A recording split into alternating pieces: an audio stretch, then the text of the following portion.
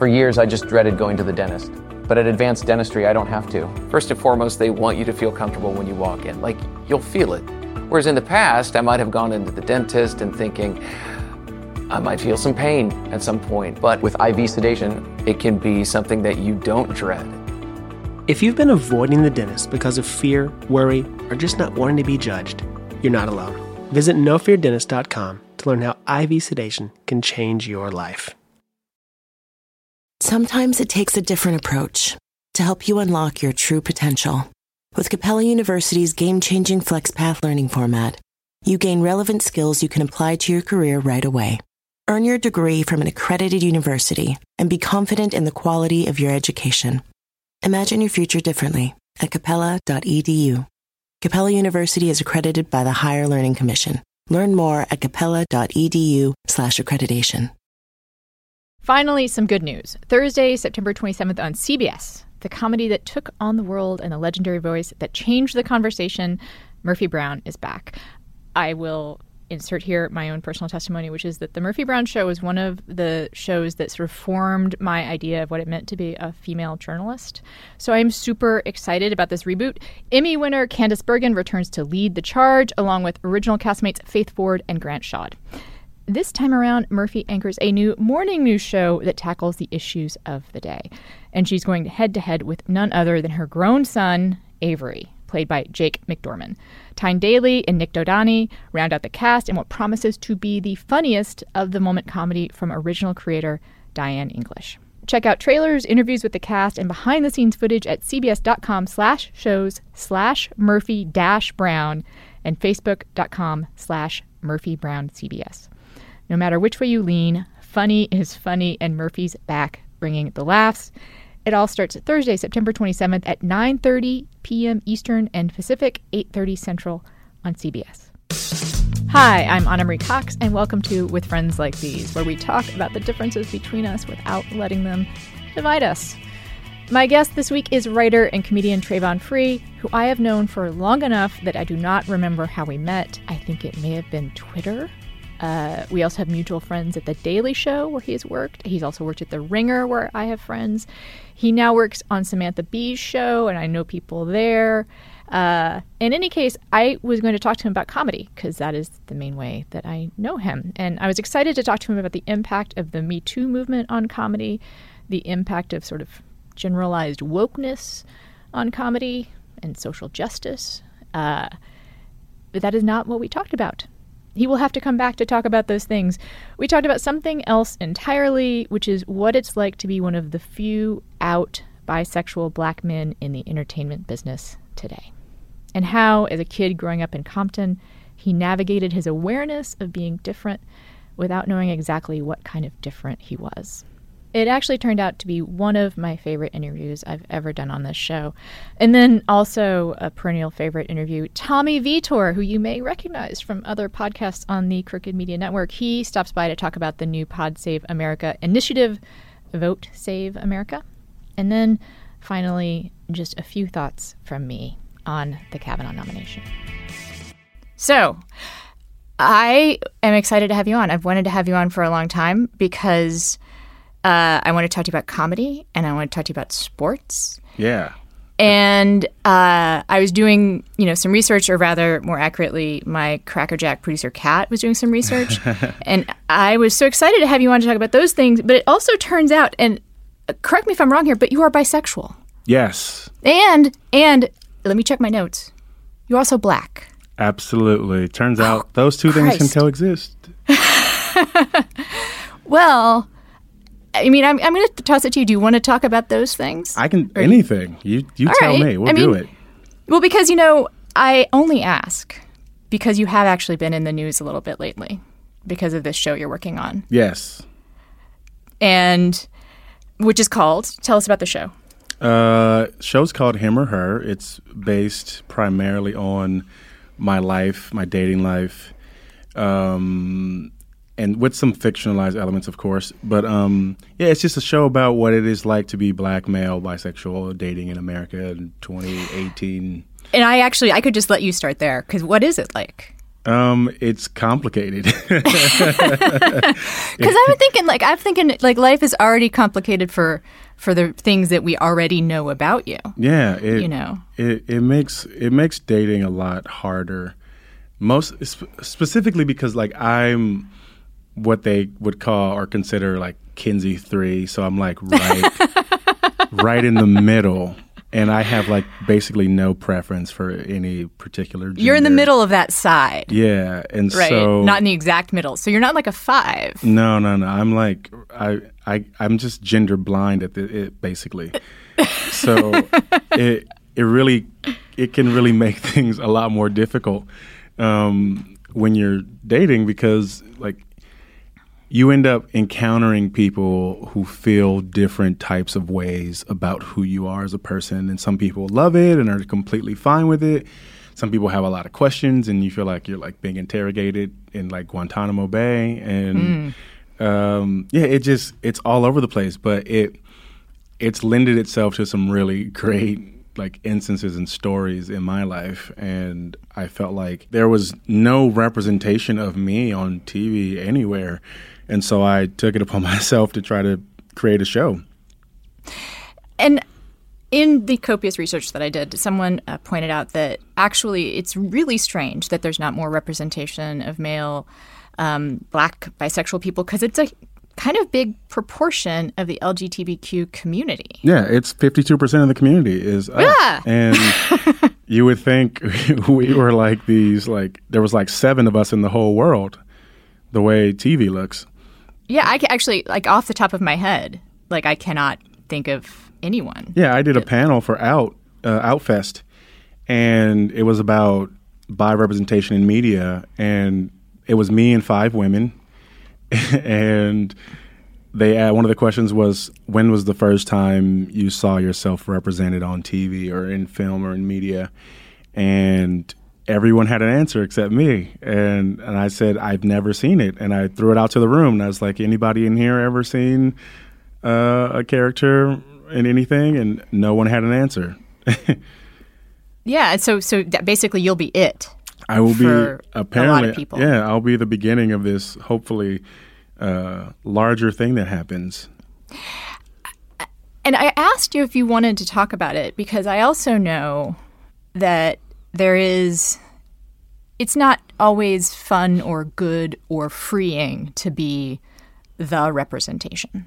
Yeah, I mean, it's one of those things that like over time when I discovered there was so little of it, it was just like, well, I guess someone has to do it. And I don't mind being the one doing it if no one else is. I hope to inspire more people to get on board and get comfortable and feel good about it. But I mean, there are people in the industry who are fairly well-known people who refuse to be out about it, and I wish that would change. It's such a weird time for people to feel like they still should be in the closet, or that it's like not safe, because those numbers is what makes it safer. The more visibility you have, the easier it is to exist. But yeah, I think as far as I know, I mean, I've talked to so many people about it. Like, do you know anybody? Do you know anybody? And like,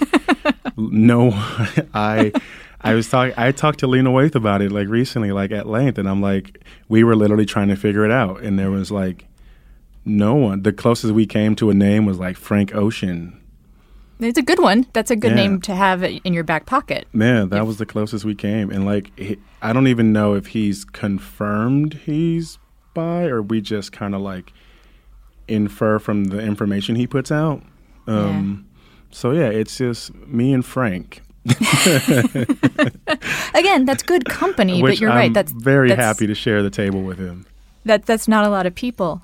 And I'm curious, do you think it's something about bisexuality in particular that keeps some people in the closet? Like they might be more comfortable coming out as gay, or sometimes you hear queer as kind of a coverall. Yeah, I think it's in part at least due to the stigma that's existed around it for so long, and people wanting you to be in one box or the other, and people not being willing to do the work of, explaining what or who you are as a person, and finding it easier to just do one or the other. Because I get messages from people who are still like closeted about their bisexuality, who are like, it's just so much easier for me to do this one thing, or like I don't want to have to like tell my family, or whatever the case may be. And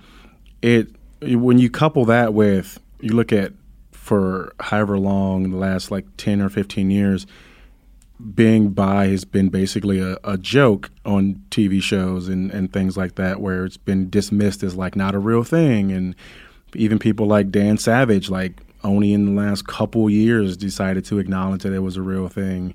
And I think that makes it harder for people to want to speak up about it, when they're like, why put myself through this when I can just either be one or the other? I can be in one box or the other box straight, or I can appear to be straight or appear to be gay, depending on who I like settle up with.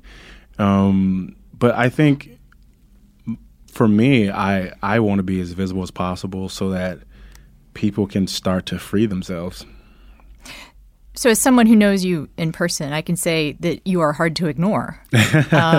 You are a very tall,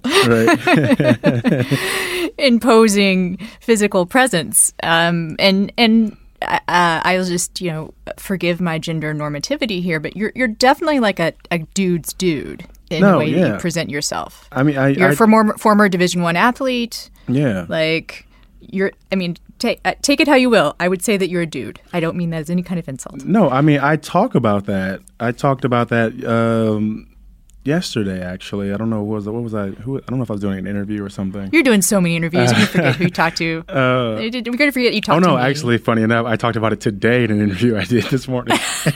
Okay, all right. But, I get it. You're in demand. Okay. Just about, I do acknowledge that I have I guess you could call it heteronormative privilege, where people don't look at me and assume I'm not straight, or they don't talk to me and think of me as anything. And I still like run into people who don't know and will say certain things about people, and I have to like tell them, like, you're talking to a member of that community.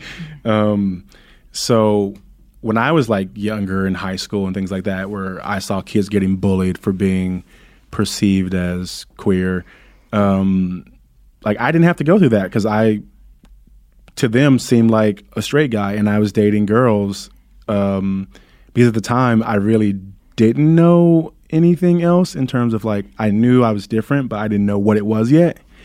So I never had to deal with that, and I knew I was lucky to be able to go through those years unbullied, because of people not being able to quote unquote clock me as anything other than straight.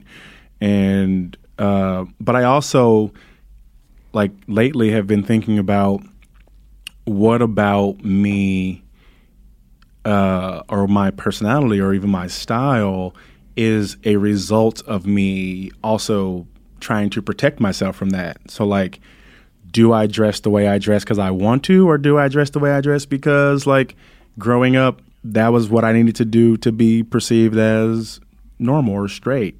And like, what about me would have been different had I embraced, or were able to embrace my complete self at a younger age? Like, you see kids now as young as like 5, 6, 7, 8, 9 declaring their gender or sexuality, and like what that expression would look like if I... Or declaring they don't know, which is also like a perfectly fine thing to do. Right. And I don't know what part of my identity was solely built on survival and protection, and what part of it is actually just like who I would have been regardless. So because you grew up in this sort of heteronormative privilege, and you're an athlete, and you're in presentation a dude, and you didn't have bisexual representation you could look at. I am curious, what was it like discovering that that's who you were? Scary. How did you at begin to first. know? Because I imagine it would be difficult to kind of figure it out. Yeah, because I didn't have anything to go on. I didn't have any examples of like, oh, this person, I'm like that person. Like I didn't have that. Like, so it was very difficult up until like 14, 15, 16 when I knew there was something other than attraction to women, which I like. I know I'm not gay. I know what gay is, but I've never really heard about any other types of sexuality.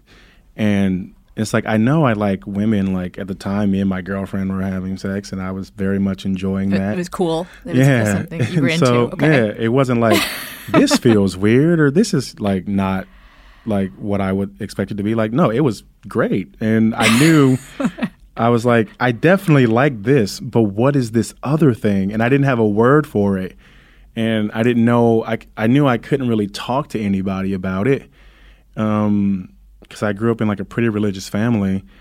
And so I just kind of like spent years kind of doing my own like research. And I kind of grew up. Okay, now I have to stop you. It's a little uncomfortable, but when you say research. I mean, it was really just me Googling things. Okay, I was like, yeah, it was just me literally Googling, literally like that kind of research, not like people research. No, not like this person, that person. No, I had no access to people. I had no access to anything other than women, because if anyone, when I was in high school, was gay or anything other than that, they definitely weren't out about it. Right. I know no out kids from when I was in high school. Especially like growing up in Compton. And so luckily for me, like the family or the computer in our home was in my bedroom. So I spent a lot of time just like Googling and reading things. And then I like started learning that there were other letters in that acronym. And also that was around the time AOL Instant Messenger was a big thing. And so I was also meeting people around the country or world who were also in different sexual groups. And then, so I kind of grew up through conversations with other kids and people on the internet and like articles about sexuality. And that kind of steered me in the direction of like, oh, okay, there's a word for this. Now I know what it is. And now I have to figure out how to wrestle with that and deal with my, like, I've been fed all this religious stuff and I feel like I'm supposed to not be this. Now, how do I deal with this? And so that was kind of like what college was like. It was college was just basically me deprogramming the like self-hatred and getting to the point where I was like, oh no, like I'm supposed to be me and there's nothing wrong with me and I'm awesome. And if you don't agree, fuck you. Like, like that happened like maybe around 20 where I was like, I'm done fighting like who I am. And because it felt like a fight. Like you shouldn't feel like you're fighting against your natural state of, it's like your body wants to be alive. Like your body will do a lot to keep you alive before it can't anymore. Like that's why you can't hold your breath until you die. Like it's like a natural instincts. And so I felt like I'm fighting natural instincts. And so up until like when I got the freedom in college to explore dating guys or doing like any type of sexual anything with guys, after that happened for the first time, that's when it really kind of solidified where I was like, oh, okay, so I'm a person who very much enjoys men and women.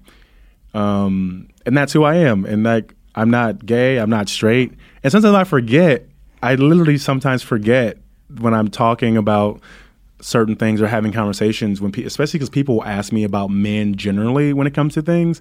And I have to remind myself, I don't speak for straight men, which I forget sometimes because I'm not one. So I theoretically, I don't know, I can't speak to a completely hetero male experience because I don't live one. And so, but oftentimes I get asked about things that are kind of just heteronormative or explaining things about men generally. And I have to remind myself, like, this is also coming through the lens of somebody who also dates men and women. Yeah. And it will color it. You have to take that with that grain of salt. These days, you can get practically everything on demand. I'm staying in Santa Monica. There are scooters that actually basically come up to you to be ridden. And this podcast, it is on demand as well. Listen whenever you want, whenever it's convenient for you. So why are you still taking trips to the post office to mail letters and packages when you can get postage on demand with Stamps.com? I use Stamps.com for I am a business now. In the Trump era, I have become an LLC. So, I can do business from home. I mail stuff, merch. I send thank you notes. I relay packages of contracts and galleys. I did that recently. And I use Stamps.com because I don't have to leave the house. With Stamps.com, you can access all the amazing services of the post office right from your desk 24/7 when it's convenient for you. Buy and print any U.S. postage for any letter, any package using your own computer and printer, and the mail carrier picks it up. Just click, print, and mail, and you are done. It could not be easier. And right now, there is a special offer. This offer includes $55 of free postage, a digital scale, and a 4-week trial. You just have to use the offer code FRIENDS. Do not wait. Go to Stamps.com, and before you do anything else, click on the radio microphone, or in this case, the podcast microphone at the top of the homepage, and type in FRIENDS. That's Stamps.com. Enter FRIENDS. I want to back up just a second to the research you did and the exploring you did, because I'll be transparent about my own, where my mind goes. There is a part of me that's like, oh, you looked at porn, right? Like, that's the kind of thing that you do when you're trying to explore your sexuality. But Right. It really sounds like to me, and it was pretty serious for you, that you were reading stuff. No, Like, you yeah. were like trying to figure out psychologically like who I am. Yeah, I very clearly remember. You're looking for information, and I think that's maybe something people don't realize. Yeah. That this isn't just about what feels good. Yeah, I was like reading articles. I like legit I can still remember some of the like what they looked like, like on these like crazy websites with like weird colored backgrounds and like different colored text that people were writing on their blogs and shit. Like I was doing a lot of research. Like I really didn't like back then. Also, like porn wasn't what it is today. Like especially on the internet. Like this, we're talking like 99. It was an ASCII, actually. People didn't realize that. Yeah, it was very much photographs, and so it wasn't doing anything for me. Like porn was still very much on VHS, and I know because I had a couple, and my mom found them. It was still VHS and magazines, so that it wasn't like I'm on the internet. Like today, man, that would be crazy. You could find so much stuff with a very, very basic Google search. So like for me, like you Google bisexual or you Google gay in 1999, and you're definitely not getting what you get today. Well, I'm pointing it out because I'm trying to find a kind of a point of connection here, and I'm thinking of, for me, when I was diagnosed with bipolar disorder. Mm-hmm. And I was like, oh my God, that explains so much. Like it was just, I had a thing that described my experience. Right. And I could like fit, I was like, I now know what it is that I am, at least in this one category. Right.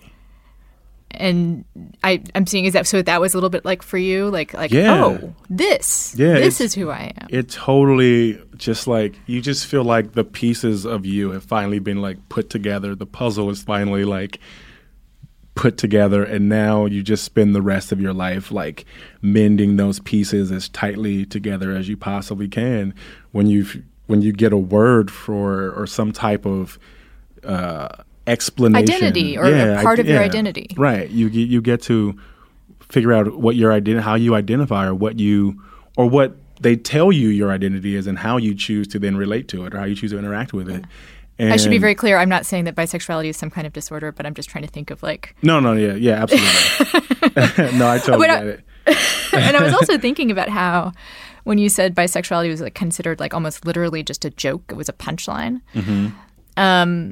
One of the ways it wasn't a punchline, just because I have disorder in my head now, is it was considered almost like a sign of bad character. Like it's what villains were. A sign of a villain in like a TV drama was they liked both men and women. Yeah, can't trust them, right? Right.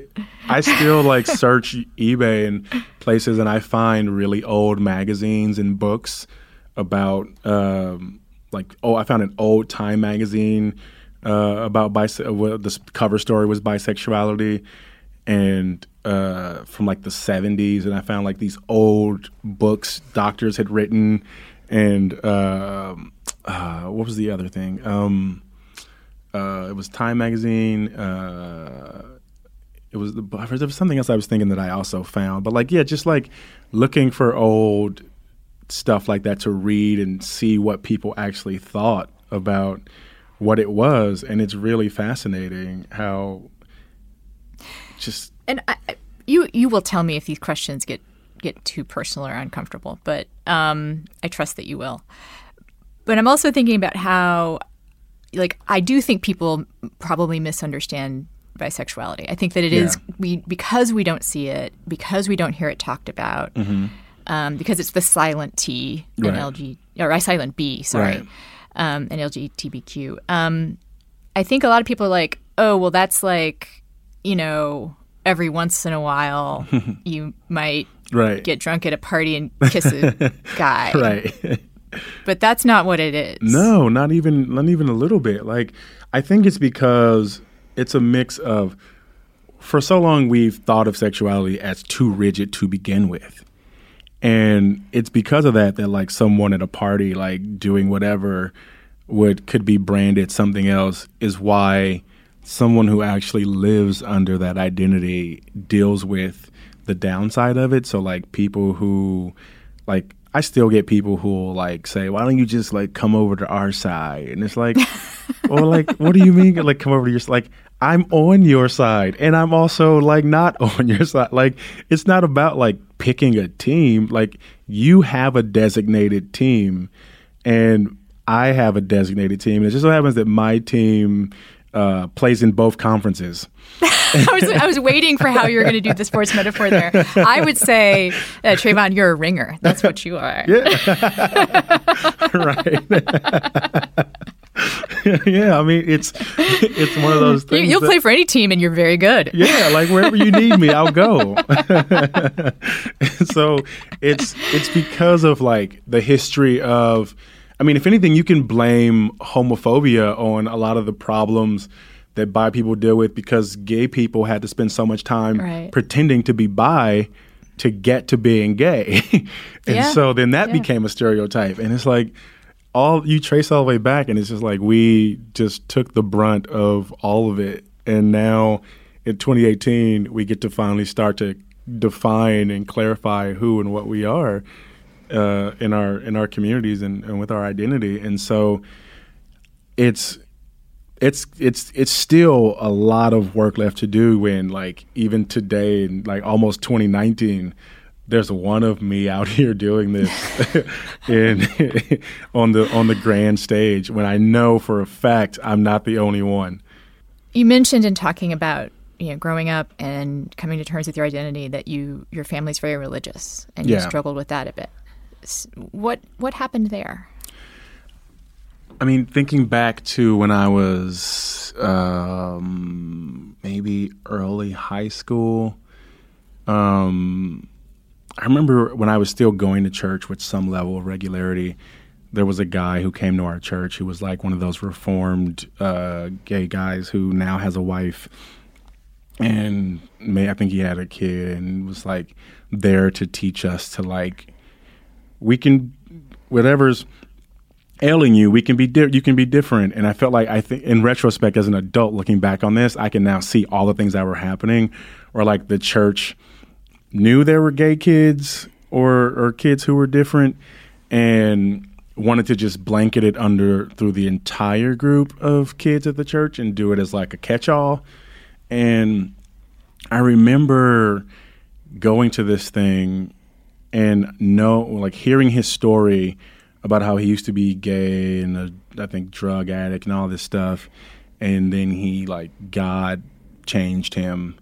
And I remember at the time being so afraid of hell and all those things, where I was like, maybe this guy can help me figure out how maybe to, he can, right, how to not be this. And I would love to know where that guy is today, by the way. But I remember telling him, I remember him saying something about if you want to talk to me in private or whatever, feel free or whatever. And I remember telling him I feel like I'm struggling with my sexuality, and his response being, it was because my dad wasn't around. Mm. And at the time, I didn't know any better, so I'm like, okay, I'll take your word for it. Maybe that could be. I'm not a scientist, but you're a grown up who is a reformed gay, and I'm just like a kid. So, yeah. At the time, I was like, okay, but then as time went on, I was like, this just not right. That just can't be. This is only getting stronger as I get older. Mm-hmm. And so once I got when I got to the point in my life where I didn't have to go to church anymore, I stopped. And I just got tired of hearing certain things about gay people and hell and all that stuff. And yeah, that can get old, I would say. Yeah, sure. You're just I'm having a hard enough time on my own, buddy. Spare me. And so when I got to high school, I remember my cousin, I hadn't gone to church in a while. My cousin asked me to go to church with her. And by this time, I had already just finally cleansed myself of the religious part. I just spent the first 2 years of my college life just deprogramming and meeting other gay people who were out and happy and had accepted who they were. And I was I want to be that. I want to be free of every single day feeling there's a God hovering above me who's just looking down on me in shame. And it's why? Well, then why did you make me this way if this is so bad? And then over days and months of thinking these things, I finally was just enough. I've had enough. If this is what gets me to hell, fuck it. Oh boy, you mean that quite literally. Yeah, okay. Right. If we are fucking going out guns blazing, I'm going to have all the fun while I'm living this life. It's going to be amazing. And then by that time, I started to slowly put myself into queer spaces where I wasn't afraid to be around people who were gay or lesbian, because people might think I was, which was a fear in the beginning. And then one of my best friends still today, who's lesbian, we went to Long Beach State, and we went to Long Beach Pride together with a group of us, and I had the best time. And I did that thing where I ran into a person from my class who also wasn't really out, and we had that moment where we're you that Spider-Man meme. Yeah. We were just both pointing at each other in the Spider-Man costume, and then that acknowledgement of this is what these years are for, right? And so over time, I just became more and more comfortable where I was telling friends and people close to me, but I wasn't going around telling everyone, but also if people knew, I wasn't going to deny it. And by that time, I hadn't gone to church in a long time, and my cousin had invited me to come to her church because her and her family are very into church, and she knew that I hadn't been going, and she wanted me to get back into it. And so I decided to go with her one Sunday. And at the end of the service, the pastor asked everyone to stay because he had an announcement. And the announcement was that they had discovered that someone who was working in the church in one of the leadership roles, who also worked with kids, was gay, and that they wanted this person to leave their post. And they didn't say them by name. Excuse me. They didn't call them out by name, but I found it to be so offensive and so gross that, one, by doing this publicly, when this person does leave their post, everyone will now know who they are. And every member of this church will know what person is no longer in charge of what group they've been in charge of for however long previous to this. And it just I felt like that happened on purpose. Like, I needed to be there that day to have that experience. And that was the pretty much end for me. And I didn't find anything religious until late in, like, maybe around 22, 23, when I started reading more just general spiritual type stuff. It had nothing to do with any particular dogmatic type religion or anything like that, where it was just like, here's a way to better yourself mentally and spiritually and think of God in a different way. And that kind of reshaped my relationship to God and quote unquote religion. But as far as going to a Baptist church or anything like that, I was just done with it. Michael Arceneaux was on the show a couple weeks ago, and he has, I think, a kind of similar experience. Although he also says that God is still really important to him. Sure. I read his book. He's great. I love Michael. Yeah. He's great. Everyone should buy his book, too. I guess everyone is buying his book. Yeah. I believe it's a bestseller. So, yeah.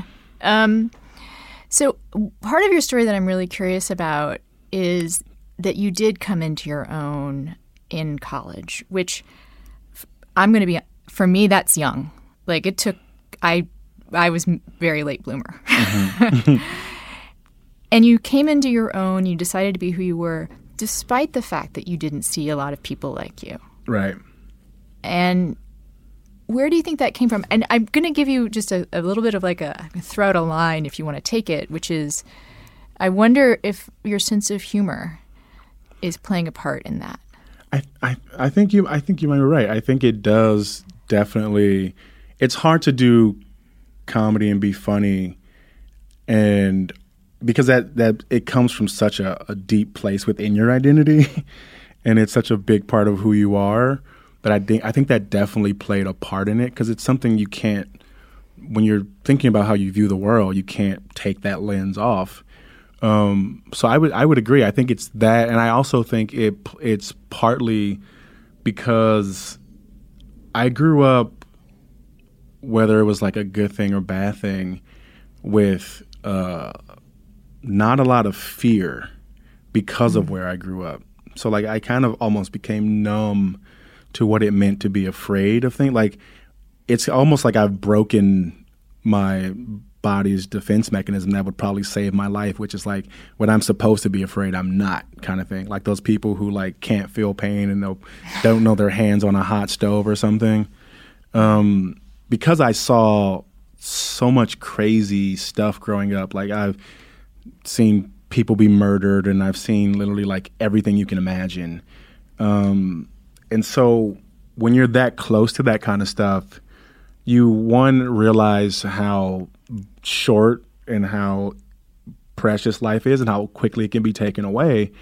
But you also, you're like, if watching what I've seen in one instance in my life, which is like a group of people literally be gunned down with an assault rifle, if that doesn't scare me, like, what is, like, just owning up to who I am, even though there's no one for me to look to, and just like just seeing what happens. Like, if growing up where I grew up couldn't kill me, like, this can try.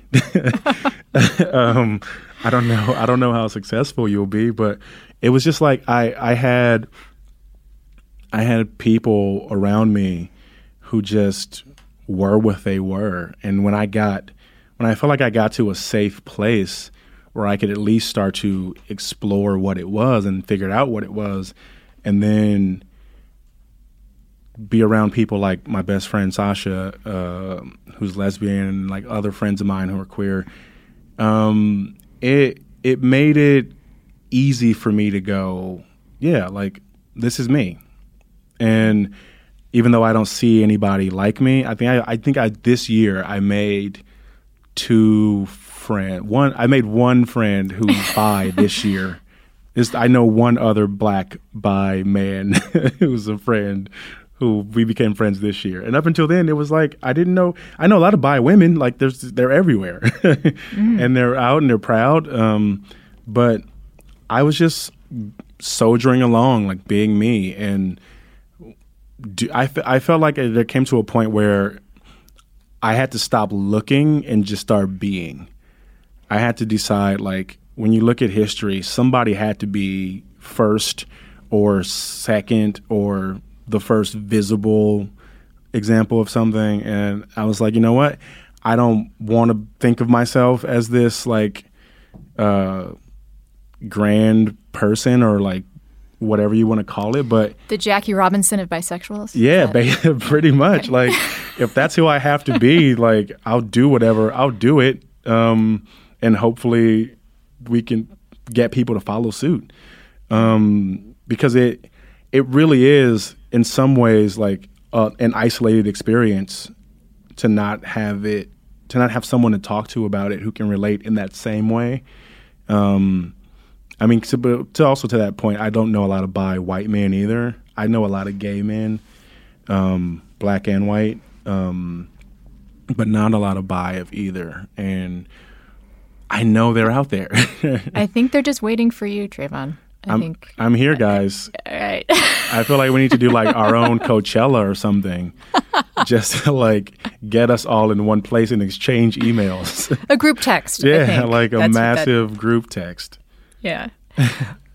Well, I really appreciate you coming on. You are always a joy to talk to. Oh, thank you so much. Would you buy a shirt for $50 if you knew it only cost $7 to make? I wouldn't. You probably wouldn't either. And with Everlane, you never overpay for quality clothes. Everlane only makes premium essentials for men and women using the finest materials without traditional markups. And they tell you their real costs, so you know you're never overpaying. Everlane wants you to know what you're paying for and why. They are radically transparent about every step in their process, from the materials they use to the ethical factories they work with. On Twitter once, I had a listener actually at them because they said they couldn't find the provenance of the shirt, and Everlane responded and with a whole little sheet about where the shirt came from and who made it and everything. They are incredibly transparent and they sell directly to you, so their prices are 30 to 50% lower than traditional retailers. Everlane's clothes look better, cost less, and last longer. Essentials like their Cotton Crew tee are exactly what they should be. Simple, stylish, and made from quality materials. I am a fan of the silk short sleeve square shirt and also the mid-rise jean. The mid-rise is neither high nor low, but exactly right. Mid-rise. I also like their shoes. The Day heel, which has a really high vamp, which apparently some people don't know what that is. I did not know what it is, but it covers your whole toe. There is no toe cleavage showing in the Day heel. Everlane's timeless essentials are just what you're looking for. No frills, just quality. And right now you can check my personalized connection at everlane.com/friends. Plus, you'll get free shipping on your first order. That is everlane.com/friends, everlane.com/friends. Have you ever thought about starting a blog? And you are lying if you say no. It is the year of our Lord 2018. You have thought about starting a blog. You also probably have products or services to sell because it is the gig economy. You have products or services to sell. Maybe you have a business to promote, which if you have products or services to sell, well, that would be a business. You might even have an upcoming event to announce. And that actually genuinely, that could be like a wedding or something. But you can't do anything without a website these days. And so if you need a website, you can make it a reality with Squarespace. Squarespace makes it easy to create a stunning website by yourself using beautiful templates created by world-class designers. I actually was using Squarespace before they became a sponsor, and the thing that I liked about it was, in fact, they have lots of different templates. They're all really cool looking. The ones I like are kind of minimalist, but they have lots of different ones. And they are easy to tweak, too. So it's off the rack and yet also tailored to you. And with the Squarespace, the power is in your hands to really make it your own. You can customize, like I said, the look and feel, the settings, the products, and everything with just a few clicks. Sell anything you want online thanks to Squarespace's powerful e-commerce functionality. Enjoy free and secure web hosting, built-in search engine optimization, and analytics that help you grow in real time. And with Squarespace, you never have to worry about glitchy-looking mobile interfaces because everything is optimized for mobile right out of the box. Keep dreaming, but make it a reality. And make it stand out with a website from Squarespace. Now, head to squarespace.com/friends for a free trial when you are ready to launch. Use the offer code FRIENDS to save 10% off your first purchase of a website or domain. Again, head to squarespace.com/friends. You will get a free trial, and when you are ready to launch, use the offer code FRIENDS and save 10% off your first purchase of a website or domain. Hi, Tommy. Hi, welcome to LA. I know, we're in the same studio. It's so nice to see you. It's good to be here. The offices are amazing. A little bigger than the last one. They're bigger and 100% rat-free, except for the human ones. We had a bit of an infestation at the old place. We had a toilet that exploded and destroyed the place below us, and you couldn't flush while we were recording. So, yeah, it was not a perfect office. Listen to the segue. So, speaking of, like, bigger and better things. Yes. Speaking of, like, grand plans. Speaking of expanding. Yes. Democracy. Tell me about this thing. And I was going to say the other segue I was going to use is that since I'm not in the home office very much, I'm ignorant of a lot of the bigger Crooked Media plans. Apparently, you guys have an HBO deal, too. It's so interesting. Oh, yeah. Well, that whole thing. Anyway, tell me. About voting. So, one thing we hear all the time from people, a couple things. One, my vote doesn't matter. Doesn't make a difference either way. Two, that the process can feel a little bit intimidating. Like registering can feel a little bit harder than you think. Finding your polling place can feel hard. Maybe it's hard to get off work in a day. So what we wanted to create was a website, votesaveamerica.com, that is like a one-stop shop for how to register to vote, how to pledge to vote, how to find out if you're registered if you're not sure. Tell me more about the pledging to vote. So you click a button and you pledge, and we get your email and we'll remind you. Okay. And then in the same site, you can find all kinds of volunteering activities and opportunities near you. So if you live in Texas and you want to knock on doors for Beto O'Rourke, you can do that. If you want to knock doors for your congressional candidate, you can do that. You can find all those things all in the same place. And if you live in a safe place, as they say? You can find ways to make calls from... Because I live in Minnesota, Minneapolis, so...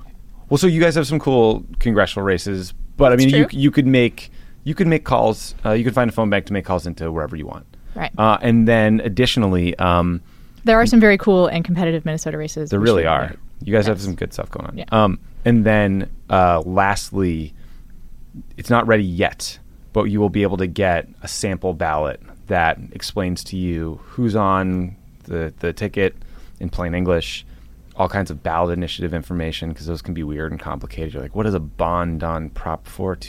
Write stuff like that. We try to write it in plain English.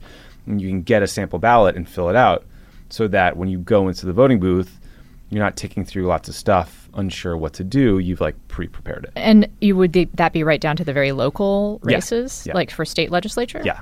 Wow. Because local. That's the stuff that I think even as a seasoned political reporter, when it gets down to the super local races, my excuse is, I'm paying so much attention to national races, so I don't have time. But I think that imagine for just the casual kind of consumer of political news, directions on how, if we can cut this together, so it might make sense. But I think you guys could be pointing towards people resources for finding out more. Yes, I mean, it's funny when we were first talking about creating the site. My response was, how does this doesn't already exist? And it just doesn't, because it's actually really complicated to pull together information from 50 states, because voting state by state rules are different. Deadlines are different. Deadlines change week to week. Tanya and Shaniqua and Nikki on our team, this whole team was building this site and pulling together information, literally calling Secretary of State offices in various states to try to get it all, and it was incredibly painstaking, data entry that took time and effort. But I think it will be invaluable. It does speak to the fact that our process isn't that great, but I really think people will find it useful. We're trying to make it easy. We're trying to help people understand that it matters, and just talk about the stuff in plain English that they can understand. I think people don't understand that it is unusually and unnecessarily difficult to vote in America. It is, right? Because it is considered a state level issue. States make because you guys talk about this, and because voter registration and voter access has become more a part of like the Democratic Party's like top line level issue, people may know this, but it is really a patchwork. It's of accessibility, a patchwork of like what the rules are, of who, like how things get, proportioned. And it seems like it's always changing. That's because it often is always changing. Right. Yeah. Like if you live in California, you can get a ballot sent to your house. You can fill it out and vote by mail. And it's the most wonderful way to do it. Yeah, it's a great way to do it. Some states have same day registration, but in some of those states, you have to register somewhere different than you vote, because that makes no sense. So we're not explaining this stuff to re-intimidate people, but to say these rules, these deadlines and things will be spelled out and we'll make it as easy as we possibly can. And I guess I'm saying it because if you were intimidated, well, that's because you were supposed to be. Yeah, right. It's because there are people in power, the states that have the really complicated systems. Tell me, Tommy, do they have something in common? Yes. Is there the weird like Venn diagram where we can see states that have overly complicated voting systems and what they might have in common? I think there is. I think for some reason Republicans don't want young people, people of color, people that aren't rich to vote. People who have accessibility, access, access problems with other things. They have trouble getting to polls. Disabled. Yep. And sometimes they even cynically use the disabilities laws to make it harder to vote. Oh, and if you've ever had any brush with the law, well then... God forbid. Right, you can be in Congress, but you can't vote for it. That's right. In a lot of these states. It is, and this is the most cynical thing that has happened over the decades. And it's I think, the number one issue that's the most voters experience and yet don't realize is a political problem that they could solve. That's right. That they have a say in. They have a say in. And this year's a big year for a variety of reasons. It obviously just matters in terms of checking Trump, but it also matters because we're about to go to a census year, so there'll be redistricting. So all the gerrymandering we complain about will get addressed on a state-by-state level. But also, like, if we vote for a lot of great Democratic candidates for Secretary of State positions, they can help put forward laws that make it easier to vote, that reduce some of these voter suppression tactics, and level the playing field a bit. I will repeat the thing that I said after Trump was elected, that I wanted to be wrong, but still sometimes kind of rears its ugly head in my most paranoid fantasies, which is I do feel like the Republicans often behave like a party that thinks it doesn't have to worry about winning fair elections anymore. Yeah, that's right. It's hard. It's so frustrating. They're very good at consolidating power once they get it with these undemocratic tactics. And it takes extra work to fix those. Yeah. So that's why register to vote, everybody. Vote Save America. VoteSaveAmerica.com. We built this thing. Offer code friends. No, wait, sorry. There's no commerce associated. It's a gigantic sunk cost that we just think is important. So no offer code. Please God. Yeah, okay. Yeah, offer code friends. Friends. All right. Please vote. All right. Vote first. Thank you, Tommy. Thank you. It's great to see you. So just a few final thoughts today. First of all, I want to give you a trigger warning because I'm going to talk about the Kavanaugh hearing that's supposed to happen on Monday, taping this on Thursday, should happen on Monday, may or may not happen. And I'm going to talk about sexual assault. And giving you the trigger warning is reminding me that the Kavanaugh hearing itself and all discussions of it should probably come with a trigger warning. At the very least, they should be accompanied by a banner across the bottom of our television screen with the number for the National Sexual Assault Hotline, which is, if you didn't know, 800-646-HOPE. It's one of the very sad signs of the time I now have that number memorized. And I'm not kidding about the need for it. After the Clarence Thomas, Anita Hill hearings, reporting of workplace sexual harassment went up 79%. After each report about a high-profile sexual predator, that National Sexual Assault Hotline sees its calls go up about 25%. And that's without many people taking into account that these discussions need to be accompanied by some kind of trigger warning or some sort of outreach to people who are being triggered. Because every time we talk about this, these allegations are triggering people, the men and women who have been through it, the victims and survivors. And I think this is true and important to recognize, but I think some of the assailants are triggered as well. The idea that this sort of national conversation we're having brings up traumatic memories for the people who are exposed to them is sometimes kind of part of our discussion. I think it's usually just taken as a given, but I actually think that people being re-exposed to memories of their own trauma is the most important thing about these discussions. We're going through a national conversation in which people are being forced to relive, re-examine, reprocess, and reevaluate things they never thought they'd have to think about again. And I know this includes survivors. It includes me.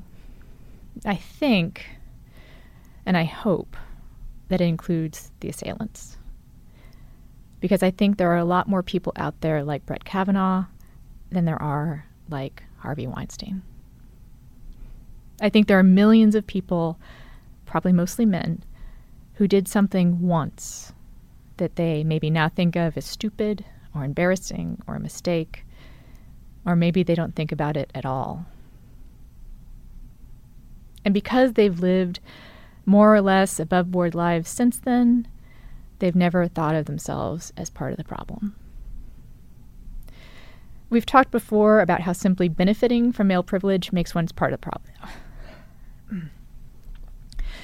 We've talked before about how simply benefiting from male privilege can make you part of the problem, but I'd like to take this opportunity to suggest that people really dig into their memories and maybe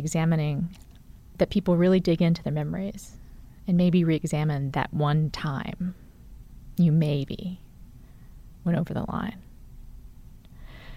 Because we've gotten in the habit of thinking that men aren't really sexual predators, that there isn't really a problem unless there's a pattern, even though we recognize it only takes one experience with being preyed upon that makes a person a survivor.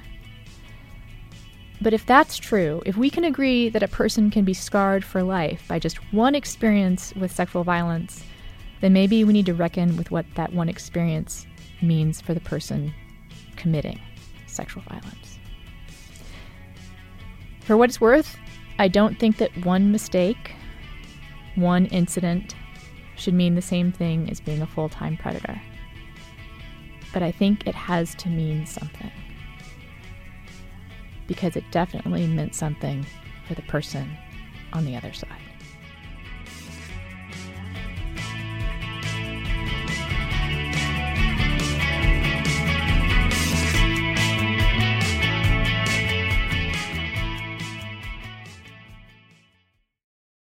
Sometimes it takes a different approach to help you unlock your true potential. With Capella University's game-changing FlexPath learning format, you gain relevant skills you can apply to your career right away. Earn your degree from an accredited university and be confident in the quality of your education.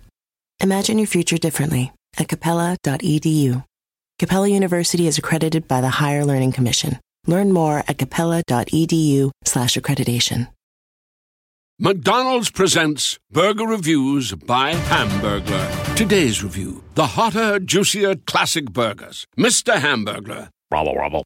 He said, "Of all the McDonald's burgers I've ever hamburgled, these are the hottest, juiciest, and tastiest." Rubble. Hurry in and enjoy one of our $3.50 bundles, like a daily double and small fries for a limited time. Price and participation may vary, cannot be combined with any other offer. Comparison to prior classic burgers. Ba-da-ba-ba-ba.